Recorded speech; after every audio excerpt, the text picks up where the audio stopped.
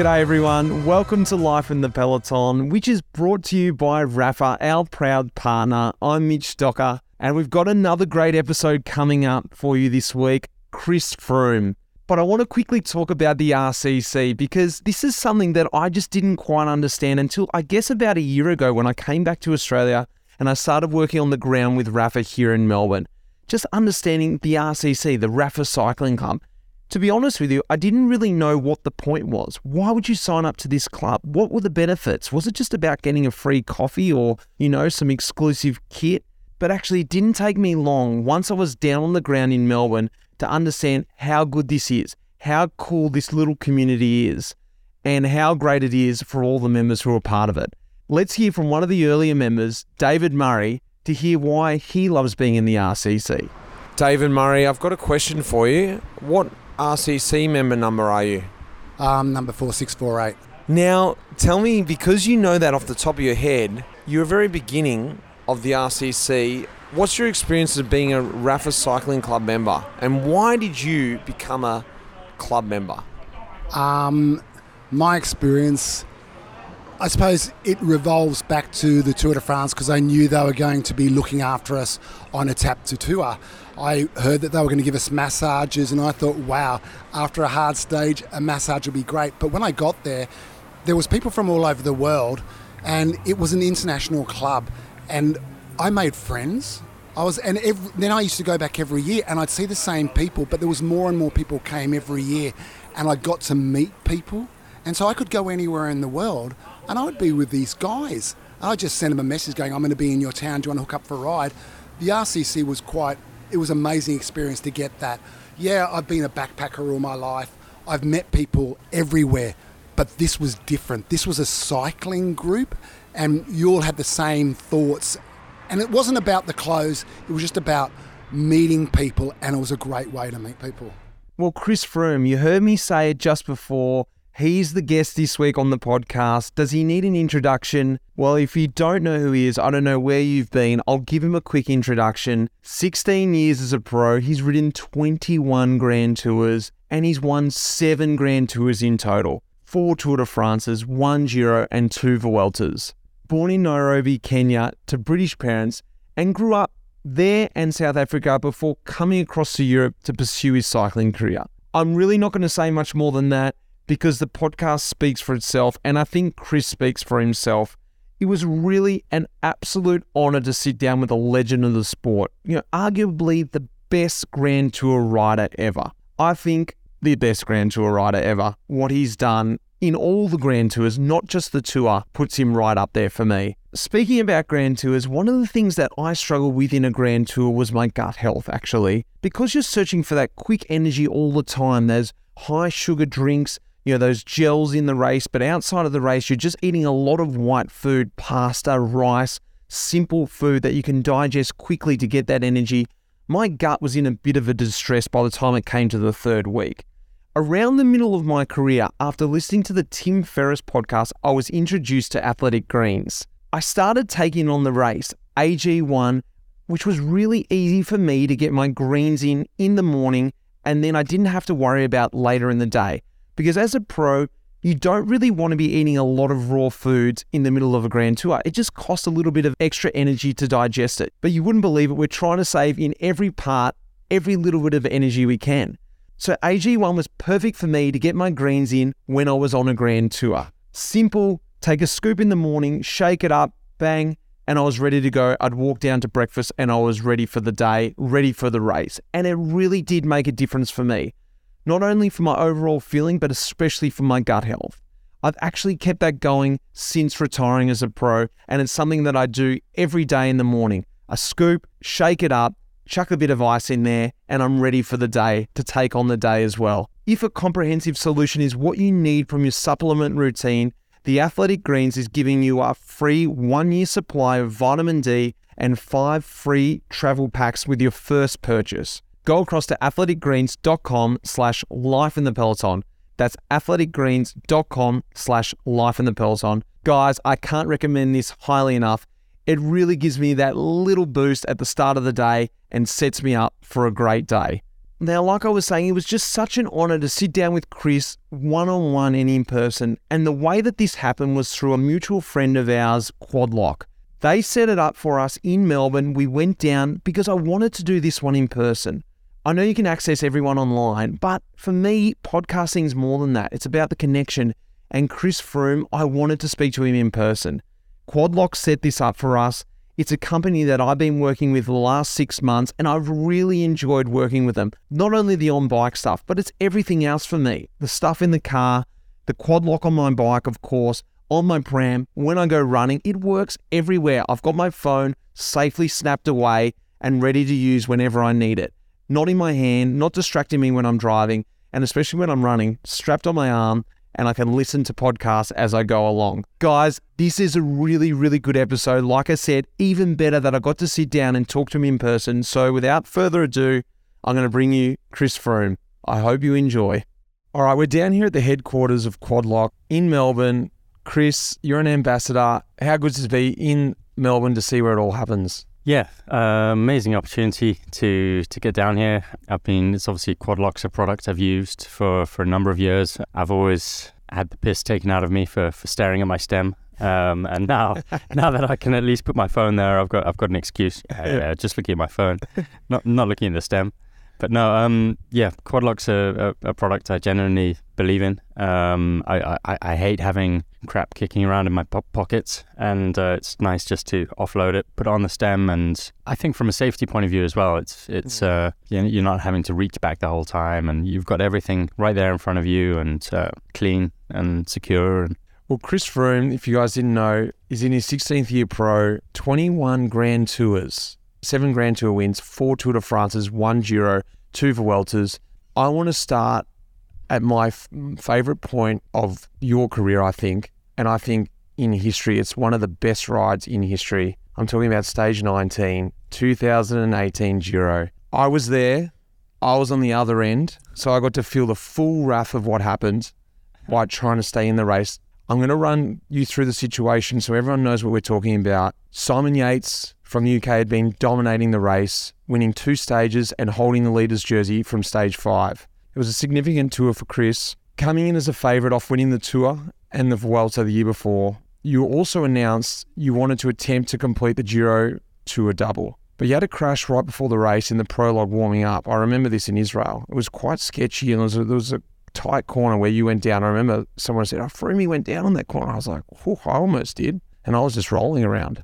The race wasn't going well for you from the start. You lost some time in the early stages, but you won and took time back on, if not the hardest climb in Europe, arguably the hardest climb in Europe, I would say, the Zoncolan climb, Mont Zoncolan. But the following day, you almost seemingly cracked, it looks like, and you lost a bit of time back to the GC contenders, which was sort of unexpected after that victory. But coming into the Queen stage, stage 19, you were 4 minutes 50 down, which is sort of decent from Yates and the Maglia Rosa. Stage 19 was an absolute doozy of a stage. It was an absolute spectacle. The famous Col de Fenestra was in it. 185k stage, 5,200 metres of climbing, with, the Col de Fenestra, 18k alone, 9% average, and half of it was on gravel. Froome, you got to take us to this day. Like I said, I was at the back just trying to make it through the stage because you were just going that quick, putting guys out of the time limit. So I think, it was good that you painted the picture there, because you have to understand the full story to actually get in my mind as well and see where I was coming from, because I think as a team we'd earmarked that stage as, okay, we're going to really go for it and try and move me up the GC.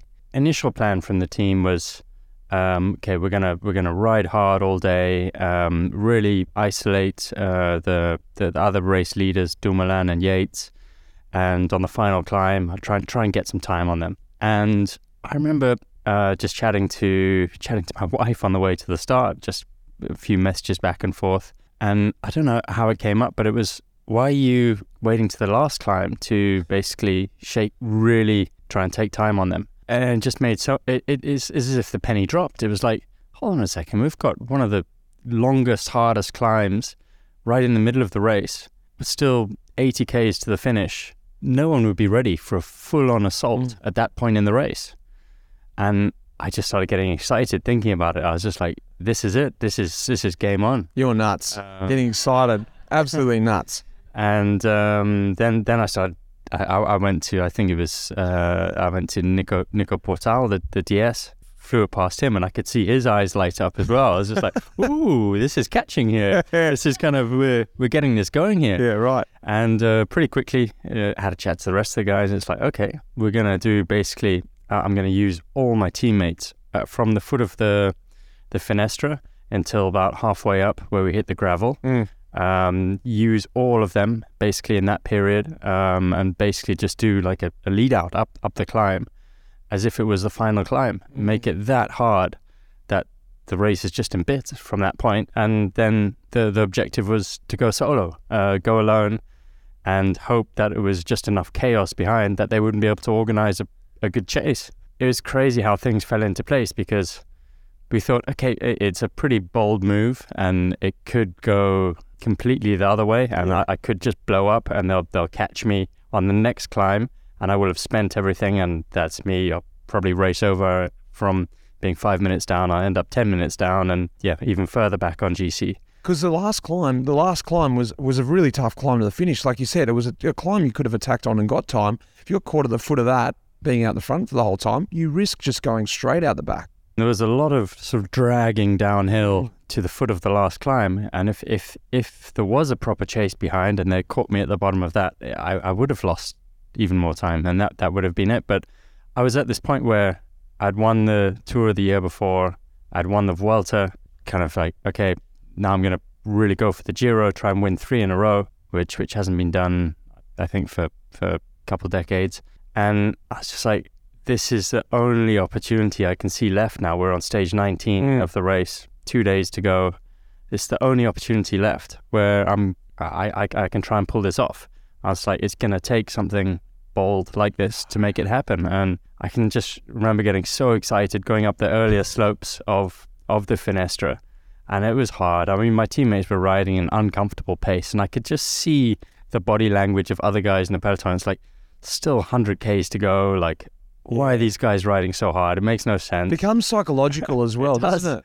If that was on the last climb, people just hang in that bit longer. But were you getting a little bit nervous at the pace they were setting, or you were just so G'd up for it? Harder, boys, come on. Yeah, I was really G'd up. I was loving it. Obviously, if you know what's coming, you know what to expect, and you can see other people like almost like scowling and frowning at you because like, oh, what are these guys doing? They're such idiots. I was yelling from about 5k behind. And one by one I could see Dumoulin's teammates dropping off, and every time one of his teammates dropped off, I'd almost be like, okay boys, a little bit harder, come on, let's go.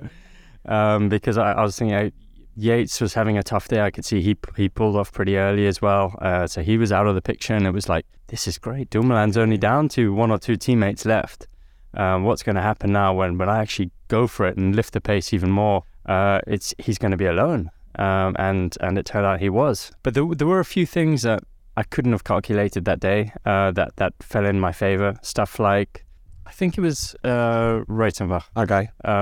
If I'm not mistaken, sorry. He was riding for FDJ, I think, and he was there, and they wanted to keep him to pull on the flats and the other bits of because there were only, I think, 4 or 5 guys chasing me behind, so they wanted to keep him there to do the work. But then he was going pretty slowly on the downhill, so they kept on waiting for him on the downhill. So on the downhills, I was just going hell for leather. I could see the lead motorbike in front of me, and I was just trying to follow the lines of the motorbike, and I just going for it kind of thing. I can remember after each descent that I did, I'd come out another 45 seconds up, and I was just like, wow. It was almost like free. Yeah, so I started off, I'd be like, I managed to get a minute by the top of the Fenestra or whatever it was, and then got down the descent, and it was like 1 minute 45. I was like, that's cool. And I was like, okay, I've got another 3-4 minutes I need to get. Let me just go into time trial zone basically and ride as hard as I can. And I kind of figured that behind they'd be playing a little bit of you chase, you pull, and I think that just worked in my favor. No one really had teammates there, and it was really so many things had to come together for it to work out, and it just happened to be my day, I guess. It was just, and it's still the one, because it was, as I said, it was already an epic day. It was already an epic Giro. The Giro is typically epic, and that ride just capped everything off as it was going. Obviously, you had the Zoncolan victory there, but there was some questions. Froome's a bit off this one, and it just got flipped, and you just flipped the cards right at that moment. So, I mean, what was really happening with me was that crash in Jerusalem on the prologue course. There are some crashes that you get up from, it's just a bit of road rash. You kind of just shake it off and you get on with it. I don't know what it was with that crash. I was hurt. I just felt I couldn't pedal properly. I felt as if the pedal balance was completely off. Then my back started hurting, and I just wasn't right after that crash. And you were completely right in saying that first 10 days of the race, every time there was an opportunity to basically for the GC guys to fight it out, I was coming out second best. I was losing time. I was struggling to basically hold the pace. But after 2 weeks of racing, I think the body kind of mended itself somehow. I kind of started to feel more myself again in that last week. And then was that Zoncolan stage, which is mythical in cycling. I would definitely say it's one of the hardest climbs we would ever do. Yeah. I had a big target on that stage just because of, it's in the category of kind of Ventoux, Angliru, those big stages. That scary climb. And I was like, right, I want to add that one to my Palmares. And I can remember attacking on that climb as well. I was far off GC. I was like over 5 minutes behind the leaders. And I was just amazed at how Yates came after me that day. I was just like, the guy's leading the race. I'm 5 minutes back. He doesn't need to chase me so hard. And I emptied the tank. I absolutely I gave it like 110%, that if you're riding a Grand Tour, you wouldn't normally go that deep on any one day, because you've got to recover for the next day and think about tomorrow and the next day after that and whatever else. And that day, I didn't think about anything else. I literally just emptied the tank. But I couldn't believe that Yates was so hot on my heels. I think I had a gap of like 5 seconds for like 4 or 5K or something. It was literally like a drag race, the two of us, and he didn't give up right until the finish. So I managed to win that, but I went so deep that the next day I had nothing. And as you said, I lost about another minute the next day. But yeah. I think they say that you're the best Grand Tour rider in our generation. I think arguably the best Grand Tour rider there is, because it's not just the Tour that you've won. It's the Vuelta. I've been in a lot of those Vueltas with you. It's this Giro we're talking about. It's the different dynamics. Help everyone understand the difference between Grand Tours, because it is difficult to understand. I've never ridden the Tour myself, so I can only assume what the Tour's like. I know the Giro, I know the Vuelta, but they're very different beasts. And you're someone who's conquered all three. And just what you spoke about then, about going up Zoncolan, you're not just thinking about this moment, this hill, you're thinking about tomorrow, the next climb, 100%. Yeah. 100%. You've always got the bigger picture in the back of your mind. Of course, you've got to take it one day at a time. Definitely when you think of it as a 3-week race, it's pretty daunting. To think you've got to be racing at the front all the time for 3 weeks. But you really do have to compartmentalize things. And I know it's cliche, everyone says, I'm just taking it one day at a time. But really, in your mind, you do need to do that. But at the same time, you're remembering that it's a stage race. And for me anyway, I never really tried to go so deep and do so much damage that you can't back it up the next day, with the exception of Zoncolan or one or two special moments where you really have to pull it out of the bag and go for it. And then the differences between the three, you really prefer, say, the Tour. I know everyone speaks about that's most known, but was there a favourite, or is there a favourite terrain-wise for you? There was definitely a least favourite for me, and that was the Giro. Yeah. And it was why I never actually targeted the Giro up until 2018. And I think the only thing that got me to do the Giro was the fact that I'd won the Tour, the Vuelta, and then it was one I'd never won. Potentially cost me the Tour de France in 2018, because I went to the Tour de France after the Giro and found out why not many people do the double. I just didn't have the legs in the Tour. It was a particularly hard... you always want to say the one that you did, the last Tour you did, was the hardest Grand Tour, and I feel like that one just sticks out for me as a really hard edition. It was rough.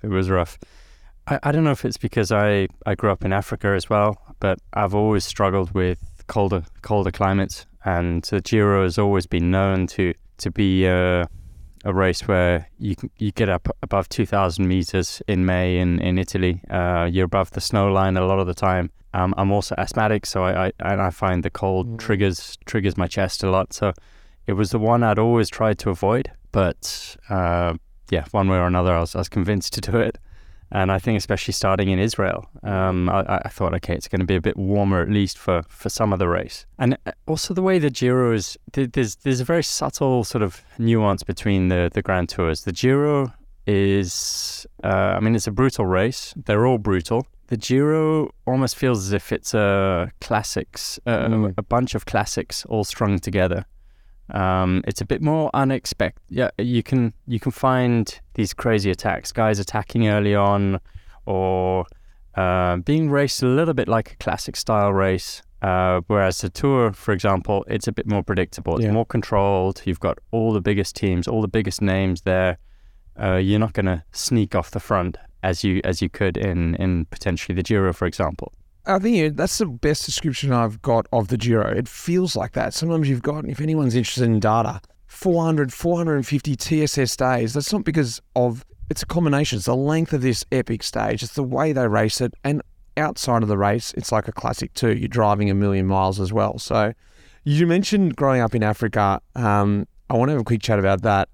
Riding bikes in Kenya and growing up in Kenya. Help us understand what that was like. For me, that was really, I guess, where my love for the bike started, and it had nothing to do with racing. It had a bit to do with speed. I just enjoyed being on my bike as a kid, and I think growing up 30 years ago back in Kenya, my parents weren't really worried about. I was a 5-6-year-old, and the only rule I really had from my parents was be back when it gets dark. That was all. I was 6 years old, and otherwise I had a little bike, and I could go where I wanted, go and meet who I wanted, go and see who I wanted. And it's safe to do that there? And it was safe back then. I'm not so sure kids could do that now. You'd let your 5-year-old out on the roads with cars this day and age. But that was how I grew up. And the bike for me was really just my independence. It was my way of getting around without asking mom or dad, please take me somewhere. Or I just loved spending time on my bike. I'd go and explore places that I'd never been before, go and find dirt trails and jumps and all kinds of things, and that's what cycling was to me. And then only really when I went to boarding school in South Africa as a teenager, and when I was down there, I was exposed to road cycling for the first time, and it was more of a sport down there. Every weekend there was another race, an event that you could, as a amateur cyclist, you could go and enter, and you basically ride the fastest time you can, over 100 kilometers. And it just became a weekly, that's what I'd do on weekends. I'd go and enter these things and take part, and found that I had a decent engine. I could keep up with guys who'd been doing it for a few years, and I was like, this is cool. Well, tell me a bit about it, because I did hear also cycling was a nice little advantage being down at boarding school too, because you had a little side business, little side hustle going too. Tell me a bit about that. I know who's told you that. Yeah, thanks, Imps. I think... Because I think the reason why I want to say this is I think everyone assumes, and I probably assumed this before I really met you in the bunch, Chris is this robot. He just, looks at his computer, he sticks at his watch, and he just trains and goes home and sleeps. But you're a fun guy, and you're a bit of a crazy guy outside too. And I don't think a lot of people know this. And this story for me sort of sums it up. So I think, being in the boarding house of a boarding school, it was opportunity for me to obviously get out of school grounds, and you know what guys are like. I mean, you're leaving. Do you think you can stop past the tobacco shop and get me a box of smokes? And there's a bottle store just around the corner. Can you get me a bottle of that?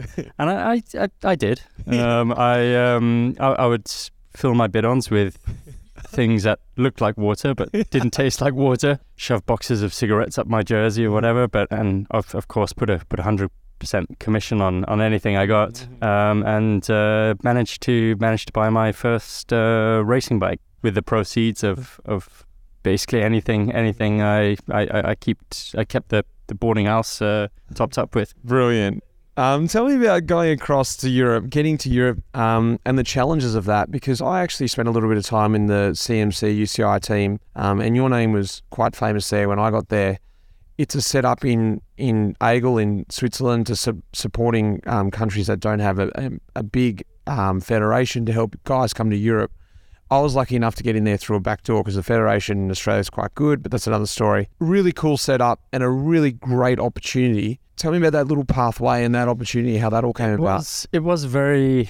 I was incredibly lucky, I guess, with my upbringing in Nairobi in Kenya. I'd always been born as a Brit. I knew my family was British. I was a British kid growing up in Africa. But when I started riding in Kenya had a very non-existent cycling scene, and the few cyclists who were there very quickly had the opportunity to represent Kenya if they were any good. That was a clear pathway for me. The UCI had this program where they would invite people from non-conventional cycling backgrounds into Switzerland, basically provide them with a continental team setup and get them into all the under 23 races that were basically would feed into the pro scene. It was a great, it was like a pro setup. It was better than my first team. It was amazing. The equipment, Nike kit,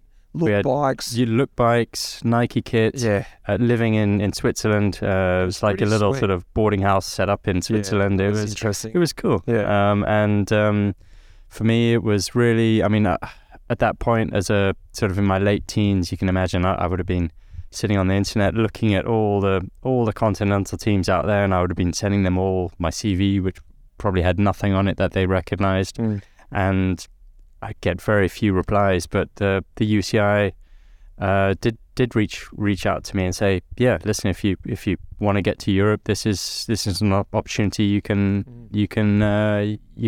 take. And I came over to Aigle. I think I spent about 6 months with them, and the very first stage race I did was Giro de Regione over in Italy.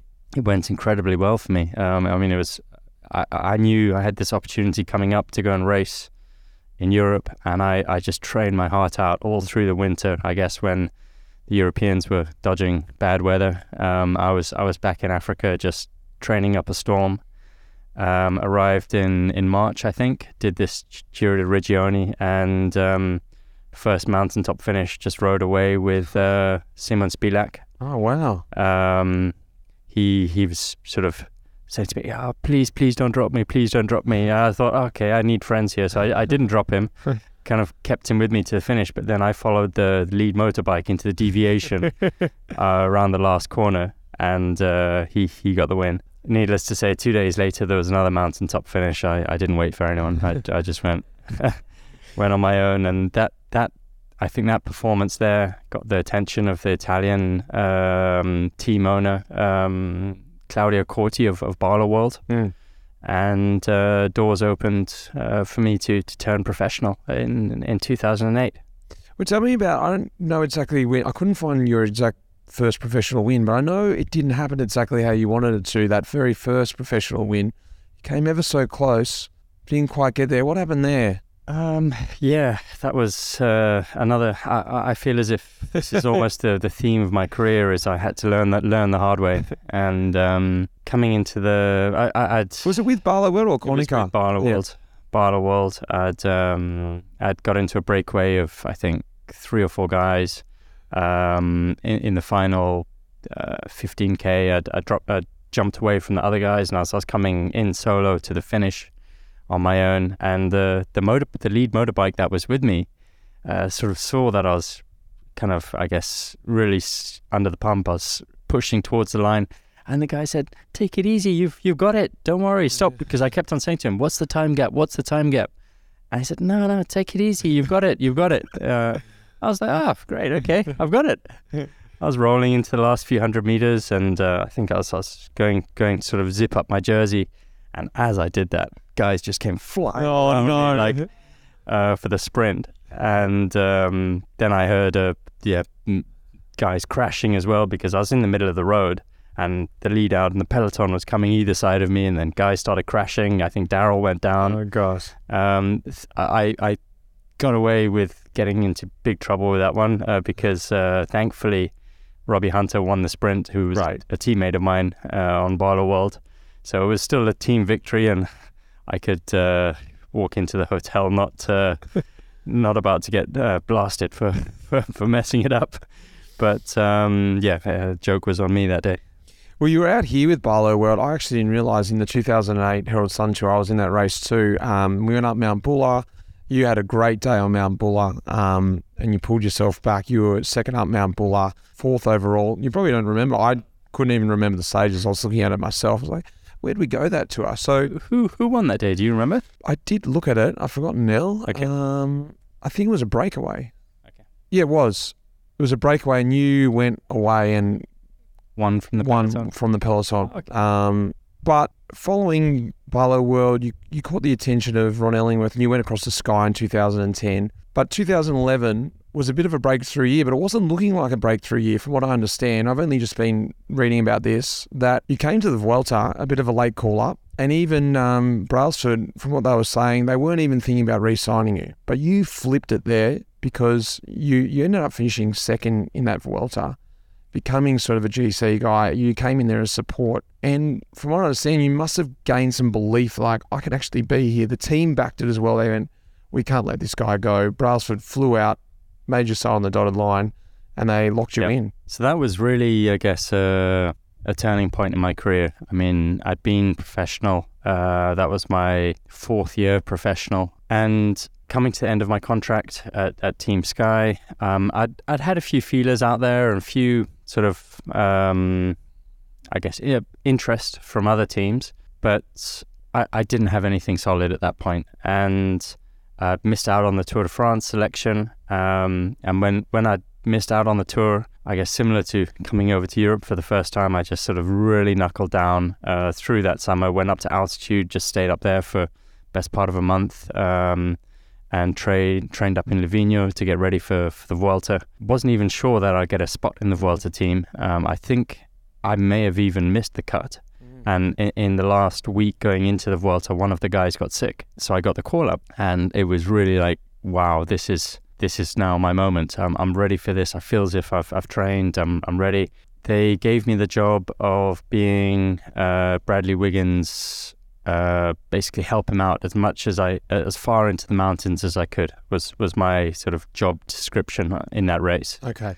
It was really a sort of a light bulb moment for me, because I was riding with Bradley and riding in that sort of conservative way. I mean, he liked to ride at a very sort of steady speed, not jumping around, chasing attacks or anything, but almost like a time trialist, just ride within himself and be there on the climbs.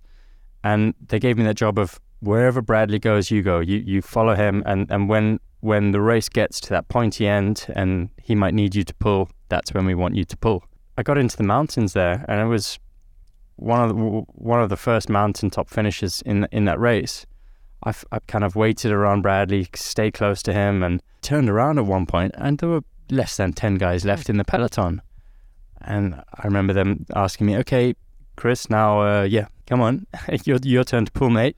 Set a steady tempo. And I can remember, okay, get on the front, started pulling, and a bit of crosswind up on a plateau. I pulled a little bit harder, turned around, and there's only like 3-4 guys left. And I was like, wow, How's this happened? I was just like, this is incredible. And I was like, hold on a second, if I can do this and there's only 4 guys left, why can't I be the guy like trying to hang it out and stick in there for GC as well? And it was really, I guess, where the first time in my career where I really started believing in myself as a contender. Were you nervous coming into that when they said, look, you got to stick near Bradley, you got to get over these climbs? You think, I don't know if I can do that. Like, if the 10 guys going to be left, and this new, I guess almost new way of riding, which Sky sort of changed the way that, maybe it's changed now, but I think for a long period it was a new way and a revolutionary way of doing the Tour de France. Did that somehow, a bit of a light bulb, this suits me if we ride a controlled pace? Or? So it definitely did suit me, but I think if I'm completely honest, in 2011 I had a lot of other stuff going on. I'd been battling with bilharzia, which is a African, not African, it's in Asia, it's in South America. It's a parasite that you get in the water out in Africa. You can get it just by touching contaminated water. And at the beginning of 2011, I'd gone in for some medical checks because I just thought something wasn't right. And I'd flown back to, I think it was Nairobi, and had some medical checks in Kenya. And being in Kenya, that's one of the things they naturally check for. And it came back that I had pretty high levels of this stuff in my body, and to indicate that it'd been there potentially for a few years. And it'd just been building up basically in my system. And it's a parasite that feeds on red blood cells and iron. And so as an endurance athlete, it's the worst thing ever. The worst thing you can imagine. Wow. And it sort of made sense why I kept on having going through these periods of, I'd build up for a few weeks, start feeling good, and I'd just get a little cold that would just stop me from progressing. I'd have to back off the training or whatever it was. And I found I just wasn't making progress through 2010, the earlier part of 2011, until I picked this up. I took the medication, which basically is just like, it just kills all the parasites. And I just suddenly felt, I guess I felt like I was doing training, and then I was feeling better. I'd do more training, I'd feel even better. I was like, wow, I'm actually making progress here. And then when I missed out on the tour and I just did that massive training block up at altitude, I managed to shift some weight as well. I lost about 2 kilos. I was about 2 kilos lighter than I'd ever been before. And I was like, wow, I can sustain.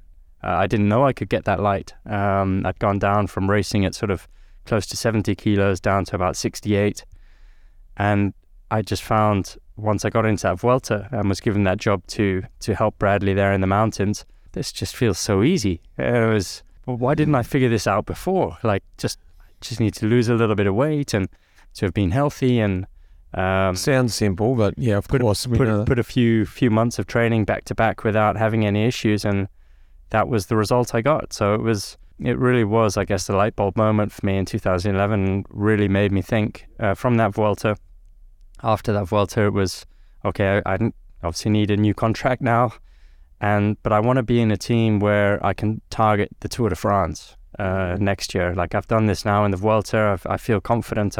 I've got an engine to race with these guys. Now I want to be able to try and do it at the biggest race, at the Tour de France. And that was where, I guess, it led into the 2012 saga at the Tour de France between myself and Bradley Wiggins, because that was just my one condition to stay at Team Sky, was that I got an opportunity in that tour to race for myself, which I was promised at the time. But then when I got there, obviously Bradley, there was a time trial before we got to the mountains.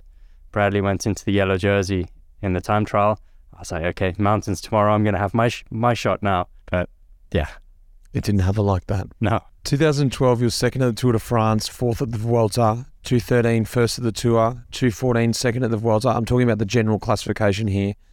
2015, first at the Tour de France, 2016, first at the Tour de France, second at the Vuelta, 2017, first at the Tour, first at the Vuelta. Did the Tour Vuelta double, the first person ever to do this since the Vuelta moved to the end of the year. And then you went on to win the Giro, which we spoke about at the start, and you got third at the Tour after that. Repeatability and managing expectations. This is something, as pro sportsmen, whatever level, there is some kind of expectation. Once you do something, you're expected to do that again and more. And repeatability. It's a hard thing to master. I can't even imagine at that kind of level what that is. You know, doing my job was enough for me, and that battle, everyone has it. Talk to me through about that, and about, I guess, the team that you build around you to help, you know, handle that, or to support you, because this is something that we can just see from those results. I'm missing a whole lot of other results that you just have to be able to perform, repeat that session, but also manage that expectation. For me, you've won the Tour 2 or 3 times. What's next? What are you going to do? And you just got to be able to do your job. It's a tough one, because I think winning a race like the Tour de France, I mean that it's a massive achievement just to be able to do everything to get to that point where you're even in contention to win the Tour. Once you've won the Tour de France, life changes for you. You try your hardest not to change yourself as a person. I mean, you don't feel any different. You're like, okay, I've just won a bike race. I'm still the same person. But everything around you changes. It's tough for a young young athlete. I mean, you're not trained to deal. You're trained to ride your bike. You're not trained to deal with everything else that comes your way in terms of media, commercial opportunities. Everyone wants a bit of you, and that can be quite a lifestyle change for a lot of people. And I think that's been a big reason why a lot of Tour de France winners will come out, win the Tour de France, and find it very difficult to back it up again the year after, because that focus that it takes to be able to take on a Tour de France and commitment, it can very easily get blurred, I guess, with all the other commitments that come with being a Tour de France winner.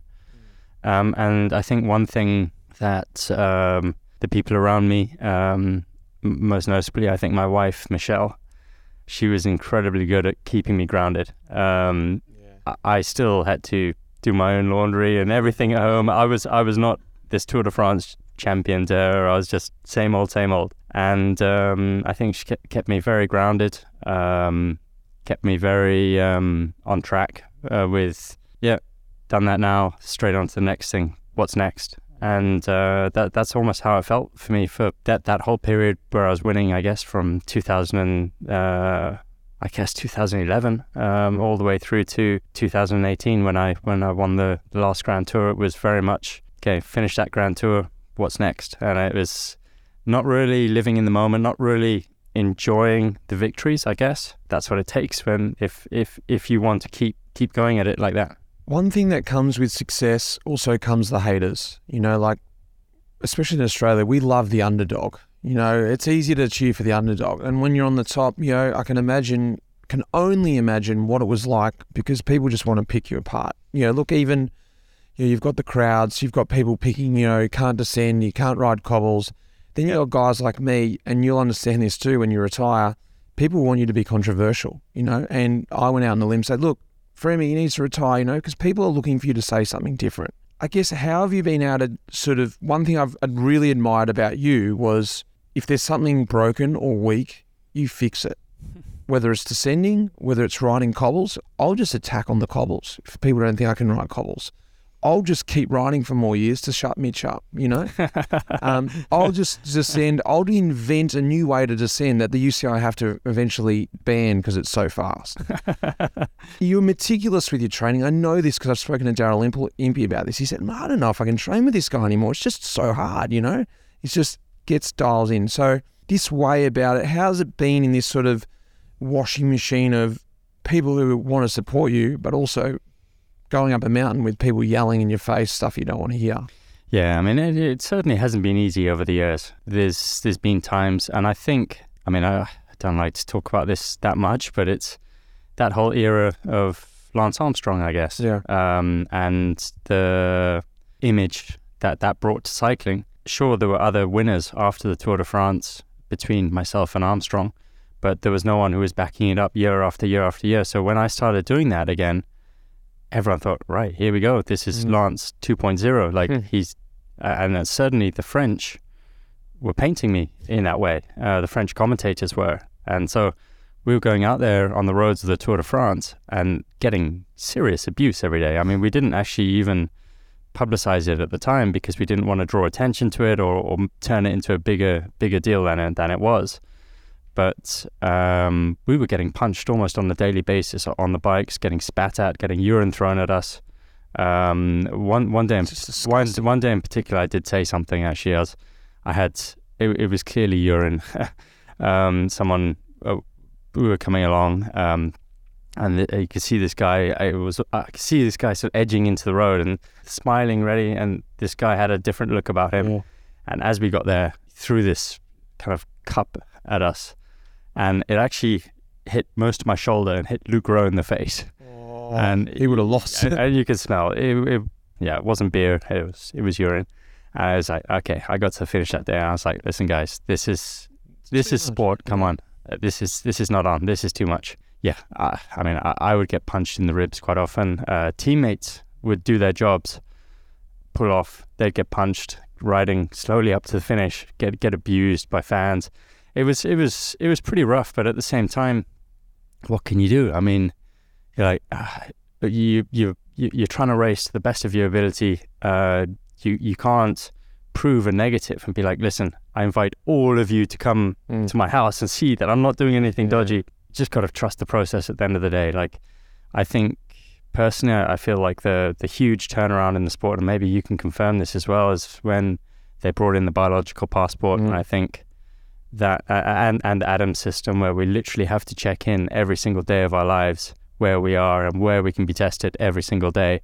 I think that was a huge turning point in the image of the sport. And I've certainly found these last years, last 3-4 years, that it's becoming less and less of an issue in our sport in terms of the image and the perception from the public. So I think things are moving in the right direction. It's taken a good decade to kind of get through that point. But it hasn't been easy at times, and that's when I guess leaning on a good support structure around you really helps. Good teammates, you all. Sometimes as a team, it really brought us closer together, because it really makes you feel like, right, we're all under attack here from all sides. We're just going to stick it to them, and it kind of makes the bond between you even better. I mean, I can remember I think it was the 2017 or 18 Tour de France start, standing on the presentation in front of a predominantly French crowd at the presentation of the Tour de France. Day one, it's normally really exciting. It's a great feeling, great atmosphere to be there with so many people. We stood there and we had a few thousand people booing at us, and sort of whistling in a disrespectful way. That it's a French thing. They whistle when they don't like people. And what's in store for us this tour? This is how we're starting. We all just stood there, I guess, with big smiles on our faces and just like, right, boys, this is it, us against them, kind of thing.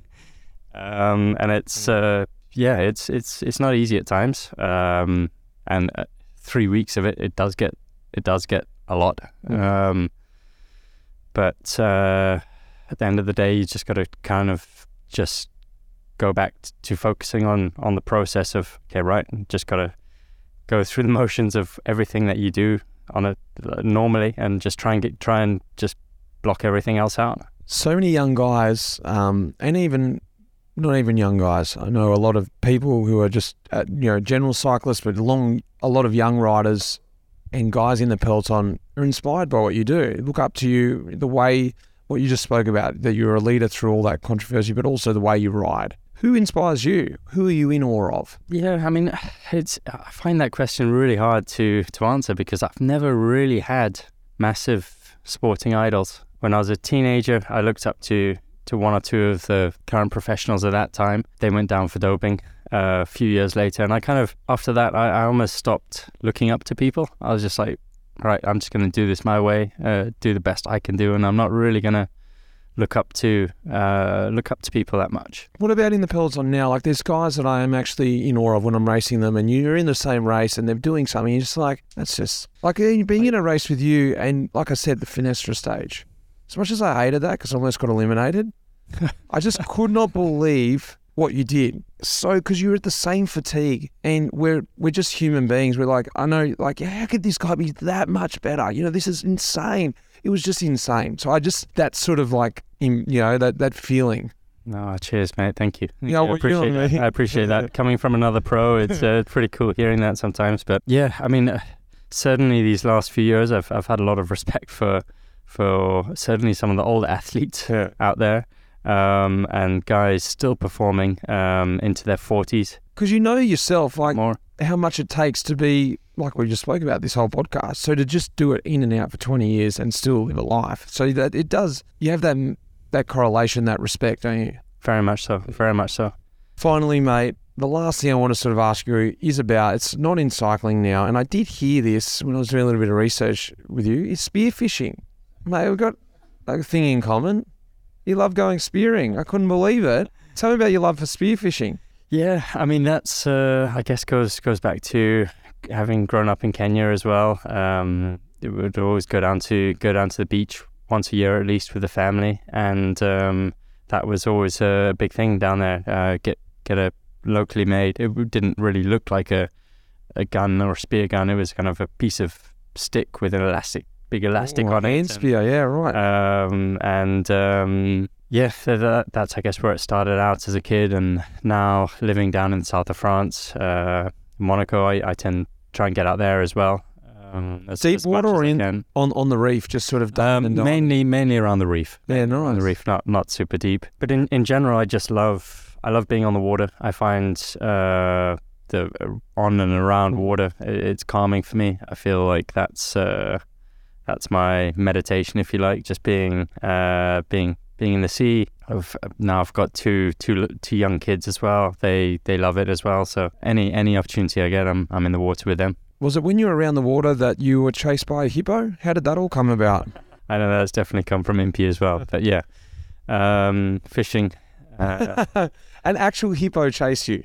Fishing as a teenager in the Masai Mara, on the border of the Masai Mara reserve in Kenya. I'd thrown a fishing line into this very muddy water. And I don't know if you've seen the stuff on National Geographic of the wildebeest crossing this big river and the crocodile sort of taking them. It's that river basically. So I was fishing in there. I thought I was on quite a safe point where there's a good drop off into the water. Nothing can really get me because there's a good little. I was elevated slightly. When you say nothing can get me, what were you thinking that like? A hippo or a croc. But I had about a meter and into deep water, so I was like, yeah, nothing can get me here. There's a bit of a beach off to the side here where something could come out, but I'll see it, and there's time for me to get going. I was sitting there fishing, and this thing comes up. The hippo comes up close to where I had my float. And I was like, whoa, that gave me a bit of a fright. Like, where did that come from? He went back down again, disappeared. Must have been 3 or 4 minutes later. I just hear this swirling water sound. I look to my right, and the thing's come out up the beach, like running at me with its mouth open, full charge. Far out. And these things can go like 40k an hour. They can run faster than a human. I just dropped everything, ran for my life up this embankment of the riverbed. It got pretty steep, and I just got up there as fast as I could and just grabbed onto like tree roots. Far out. And got as high as I could. Hippo followed me and got to maybe a couple meters below me. Figured out it couldn't come any further. Sort of did a few circles and then got back in the river. And I was just there hanging on for life, like looking down at this thing, because they kill a fair few people in Africa. They're one of the most. How do they kill people? They just grab them with their mouth. They're vicious. I mean, especially if they've got young around. They're very territorial. They're very defensive. The mothers are protective of their children, and they don't like people fishing in their river. Chris, thank you very much for talking to me today, mate. It's been great to catch up with you. Awesome. Thanks, guys. Thanks a lot.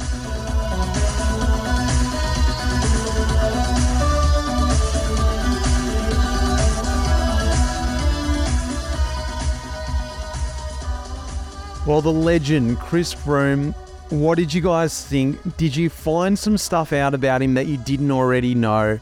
I got a few tidbits of information from one of his good friends, Daryl Impey, and I tried to spice up the interview as well, but he was such a pro. He told those stories. They were great stories. I loved talking to him. As I've already said, I love talking to him in person. Big thanks goes out to Meg behind the scenes, who's doing all the nuts and bolts for Life in the Peloton this year. Will Jones, who's piecing these episodes together. Thanks, Will. And of course, you guys for listening. I love your feedback and I love hearing from you. I hope you guys have enjoyed the season so far. We're up and rolling and we've got some exciting podcasts coming up. I've changed the format of Talking Luft this year. There's going to be 12 Talking Lufts, 1 a month. So we're going to go right into Christmas and I want to spice them up. Next week, we've got an episode, Matthew Goss. So hang in for that one next week. We've got a Talking Luft coming for you. And until then, guys, cheers.